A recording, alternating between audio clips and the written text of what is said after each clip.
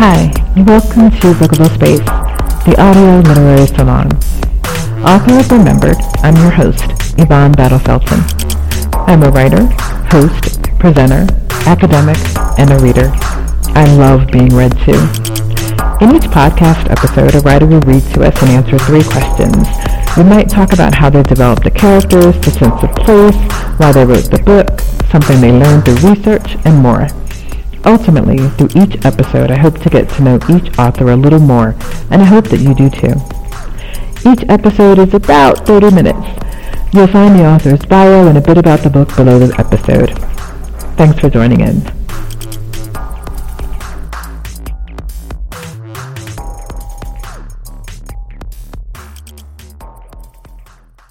So Grant, thank you very much for joining us for Bookable Space Audio Literary Salon. Well, thank you for making this possible. It is my pleasure. So we'll just dive right in. And so I'm really curious, what inspired you to write Down in the Baroque? That is a long story, actually. So I can keep it short. And my pronunciation is Barack. Barack. Like Barack Obama, but I came up with it in 1979. So, oh, wow. And it's based on the word burial. In that year, I was writing a book for Doubleday, my first publication called Time's Fool, in which I created this city, which I never gave a name to, vaguely based on Savannah, Georgia, where I had just visited. And it's a city that has a big cliff going down to a river. And at the top of the cliff is where the middle class and upper class and politicians and all the good people live. And then down at the bottom of the cliff, alongside the river, is where all the working class people and those who are criminal class, the whole thing. And in Time's Fool, it was mostly about the upper city with one visit to the Baroque. And Pat Labruto, my editor at Doubleday, said, I should write a book about the Baroque. And so I tried to do it and finally gave up. And I suspect part of it was because at that time I'd gotten involved with the theater world in Baltimore, very heavily involved. And I wrote a lot of plays, including ones about Shakespeare and one about Christopher Marlowe. And then about 5 or 6 years, late 70s, like late 80s, my friend Tom Monteleone said, why are you writing all these plays? You ought to be writing fiction again. And slowly I got back into it. And one of the things that happened to me when I was writing those plays about Marlowe and Shakespeare was that I began to think that compare Elizabethan England to what we call here in the States, the psychedelic 60s. I think over there you call them the swinging 60s. And I got to thinking that if Christopher Marlowe were alive during the 60s, he wouldn't have been a playwright. He wouldn't have been a poet. He'd have been a rock star. So I started to write this book about these 3 musicians, vaguely based on Marlowe, Thomas Nash, and Robert Greene. But of course, I needed a plot. And what happened eventually is I came up with a plot in which this group steals all this stuff from the Starship laboratory, this big starship being built overhead. And then they get chased through the Baroque. And meanwhile, the musicians wind up getting some of that equipment, which allows them to get into the computer, city computers. And slowly, everybody eventually comes together and everything falls apart. I love that it's a book that you came back to, that it's a story that you return to. And with that in mind, could we hear a reading, please? Okay, this is the section where the people break into the laboratory. Even though everything was going strictly according to plan so far, Casey George was worried. There were so many things that could go wrong, so many bits and pieces of information. A major piece could be wrong, but there was no turning back now. That choice had been made when they had abducted the scavenger truck. Slow down, Demon Pawn said. We'll get there too soon. We want to get there just after the first guard leaves. Right. Casey slowed down, even though every nerve in his body screamed to have this over and done with. The steering wheel felt strange through the skins that covered his body.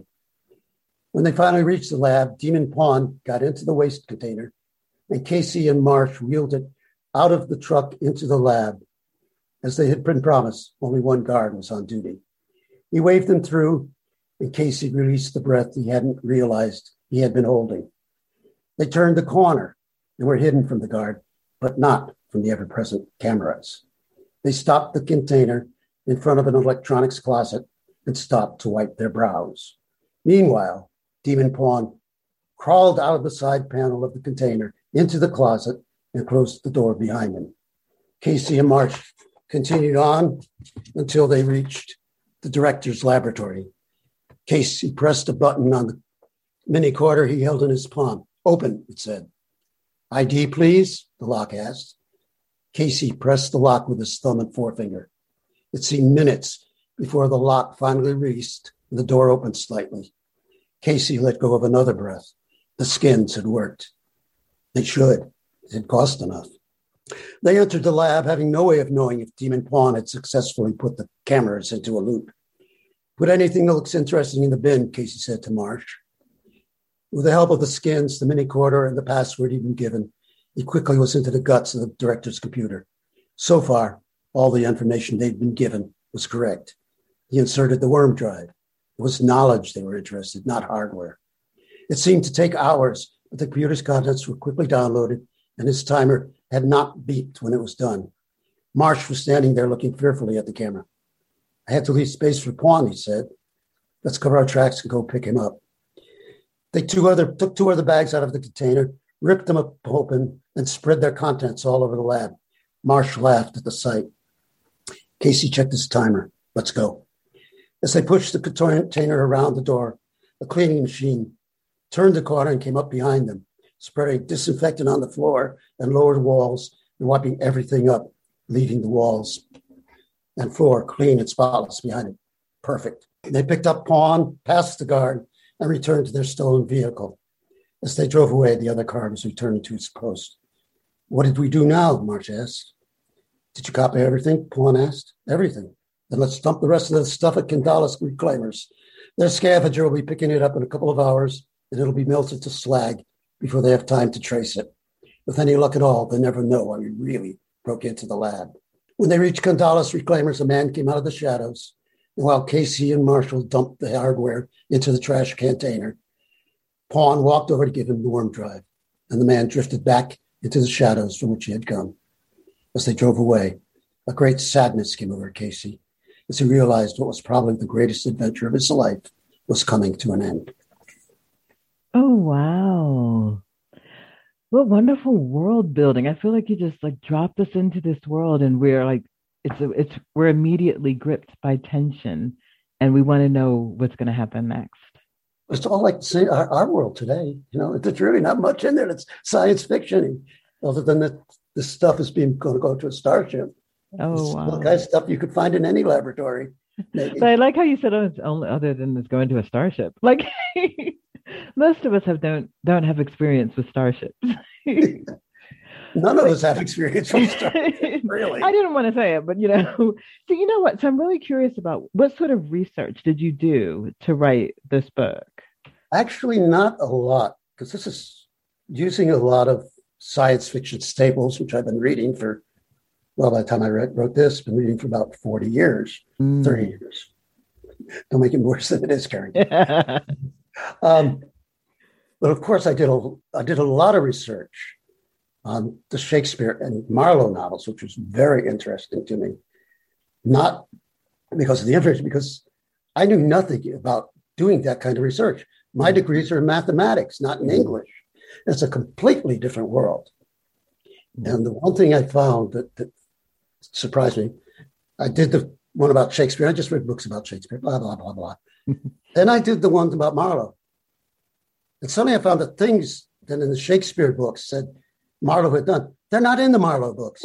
Even sometimes when they're written by the same guy. And it's whoa, wait a minute. So I realized I had to research every single Elizabethan character. And one of them was a guy by the name of Poley, who, according to the Marlowe books, was a major spy for Sir Francis Walsingham.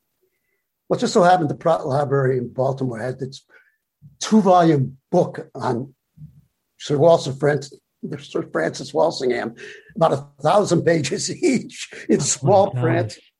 Wow. So I went in and I got it, and I looked in the index, which is about 400 or 500 pages long. And I looked up Poley. He gets one paragraph. This guy was supposed to be one of his major spies. Gets one paragraph. But I used it that way anyway, because nobody but me will ever know it. Oh my goodness, I love that.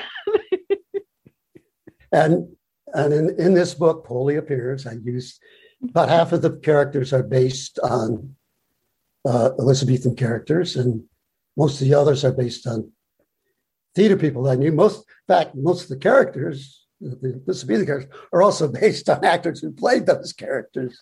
And that's, sad. But as far as research, about the only thing I did was research how you would build a starship that's out there, because if you're putting a jackhammer on it and there's a break off, you're going to wind yourself in Saturn in about 10 minutes.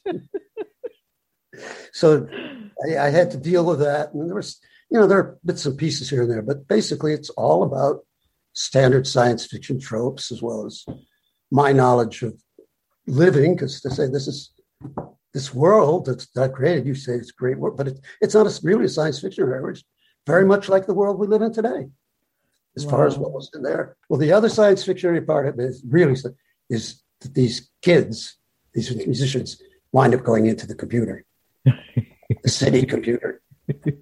I think that must be quite exciting. I guess I'm excited by the things that you would see if you went into a computer, like just the possibilities. Again, quite endless. And again, that's the thing that you see it a lot in science fiction, and I can add things to it because that's how I've spent my life, working with the big iron computers, not these little ones that we're on. So I know, and I got pretty much into the guts of computers, not hardware, but software, because I was lucky to get a job where I was modifying the programs that computers use to make their programs. Like what is it on Microsoft? They have the screen that you go on, and things. And I would have been the guy who would have been rewriting that program to read what you read and put into pictures. And wow. And I was getting down to, I thought I was getting down to a pretty good level. Then I took a course in computer science, and I thought I hadn't even cut the surface. I did wonder how much of your own, because you've had a really cool career, and I saw Goddard on there, and I'm like, oh my goodness. And so I did wonder about how much of your work life made its way into your fictional world. Most of the stuff that, but a lot of stuff that I've written has been about musicians, even before I knew anything about them. And a lot of them about time travel. And in my stories, when somebody goes back in time, they wind up creating what is their future. This one doesn't have time travel in it, neither does Time's Fool. Well, none of my novels do, but a lot of my short stories do. Could we have another reading, please? Okay, let's see what I've got here. This, I can't even explain what goes up to it. But I think it works by itself. Okay. Now, with two of the musicians. Okay. As they walked through Westmead toward the Oyster, Red babbled on about how great it would be if they could perform at Cannibal Soup. It was all Kip could do to keep from laughing out loud at him. No, he didn't need to perform at all. Not much he didn't. And then he saw her. Kip could have sworn it was the same woman he had met so briefly at the money marriage, turning the corner as he and Red approached the Oyster. Red was already inside the Oyster's doorway before he realized that Kip hadn't followed him. He was staring at something down the street. Hey, what's the matter with you? Nothing. I just remembered I got to see someone. You got to see someone? Who the hell you got to see? No one you know. Bullshit. I know everyone you know and lots more besides. You're just getting light in the head. Flight. I'll be right back. That's all Kip could do to keep from running after the girl. He turned the corner and there she was, a full block ahead of him and going straight. She was probably heading for the main street out of Westmead. What could he do? He couldn't just go up to her, behind her and grab her shoulder and say, hey, remember me? Well, maybe he could. She did seem to like him. but he wasn't sure, and he couldn't afford to take the chance. He hated to lose sight of her again, but he couldn't see that he had any choice. He dodged down an alley. Now he could run without her turning around to see him. He tripped over some trash, knocking debris over with a clatter, sprawling and scraping his elbows and knees, only to pick himself up immediately. He had to get in front of her somehow, make it all seem an accidental meeting. His breath came in great gulps. He simply wasn't used to this. It had been a long time since he and Red had raced away from the squids. He stopped just before he got back to the main street, brushed on his clothes, swept his hair back with his hands, and stepped out of the alley just as the girl was turning the corner. He started toward her. What could he say that wouldn't sound stupid? Would she even recognize him? Of course she would. She had seen him on stage, The Money Marriage. Hadn't she? Still, she looked at him and he couldn't miss the sign of recognition, the little jolt as she stopped in her tracks and her mouth fell open just a little bit. Kip grinned. Hi, we meet again. She smiled back at him. Then there's another section. I'll continue on with this scene. A young man, several years older than Kip, his face already gray and lined, shambled past them, muttering, smoke, smoke. Dozens of dreams and fantasies. And still, Kip did not know what to do. Show this girl around the Barack? And she lived her all her life just like him? What was there to show her the point that was worth seeing? The 3-story building where he and Red and Flight had first performed. It was abandoned now, falling in upon itself, full of tepid, foul pools of standing water, rats and vermin, and the remnants of countless furtive assignations left behind to rot and decay. The smell of the river was stronger here and the noise level higher, but the people living here didn't seem to care. They seemed no different from anyone else in the Barack, except for a gang of young men who paid no attention to Bluebird and Kip. This section of the Barack was a maze, streets blocked for no apparent reason, temporary ramshackle buildings erected at the end of a block, piles of trash in the alleys, their smell mixing with that of the river. Rotting roofs showed fire-blackened beams. Archways were festooned with laundries on lines. Trucks careened down the pitted roads, rattling loudly as they swerved and swayed at corners. Peddlers loudly proclaimed the quality of their wares to women in embroidered dresses, while old men and some not so old men mumbled in doorways, sometimes reaching out a hand to a passerby. There's really not much to see down here, he said at last. There's really not much to see anywhere, she replied. Kip lifted the meager strands of wire by a faded no trespassing sign, and they walked past an abandoned warehouse or factory with rusted metal rollback doors. Crumbling mortar surrounded an odd-shaped stone at its base. They walked out on a decaying pier. Buildings around them cast great, greasy shadows on the oily water. There was music in the wind that whistled like a wand over the river. Waves made by a passing river cleaner crashed against the walls that protected the building's basements. They sounded like the simulated symbols of Flight's keyboards. The calls of the other person's seagulls were like single notes falling from Kip's autar, and the grinding of the river cleaners were like red-green's gyrations in front of an audience. Oh, Lord, isn't that a baby? Startled, he looked toward where Ruby was pointing, then laughed. No, it's just a doll, see? The tide had turned it so that an empty socket was revealed where there'd been an arm. I thought it was real, she said, in a shaky voice.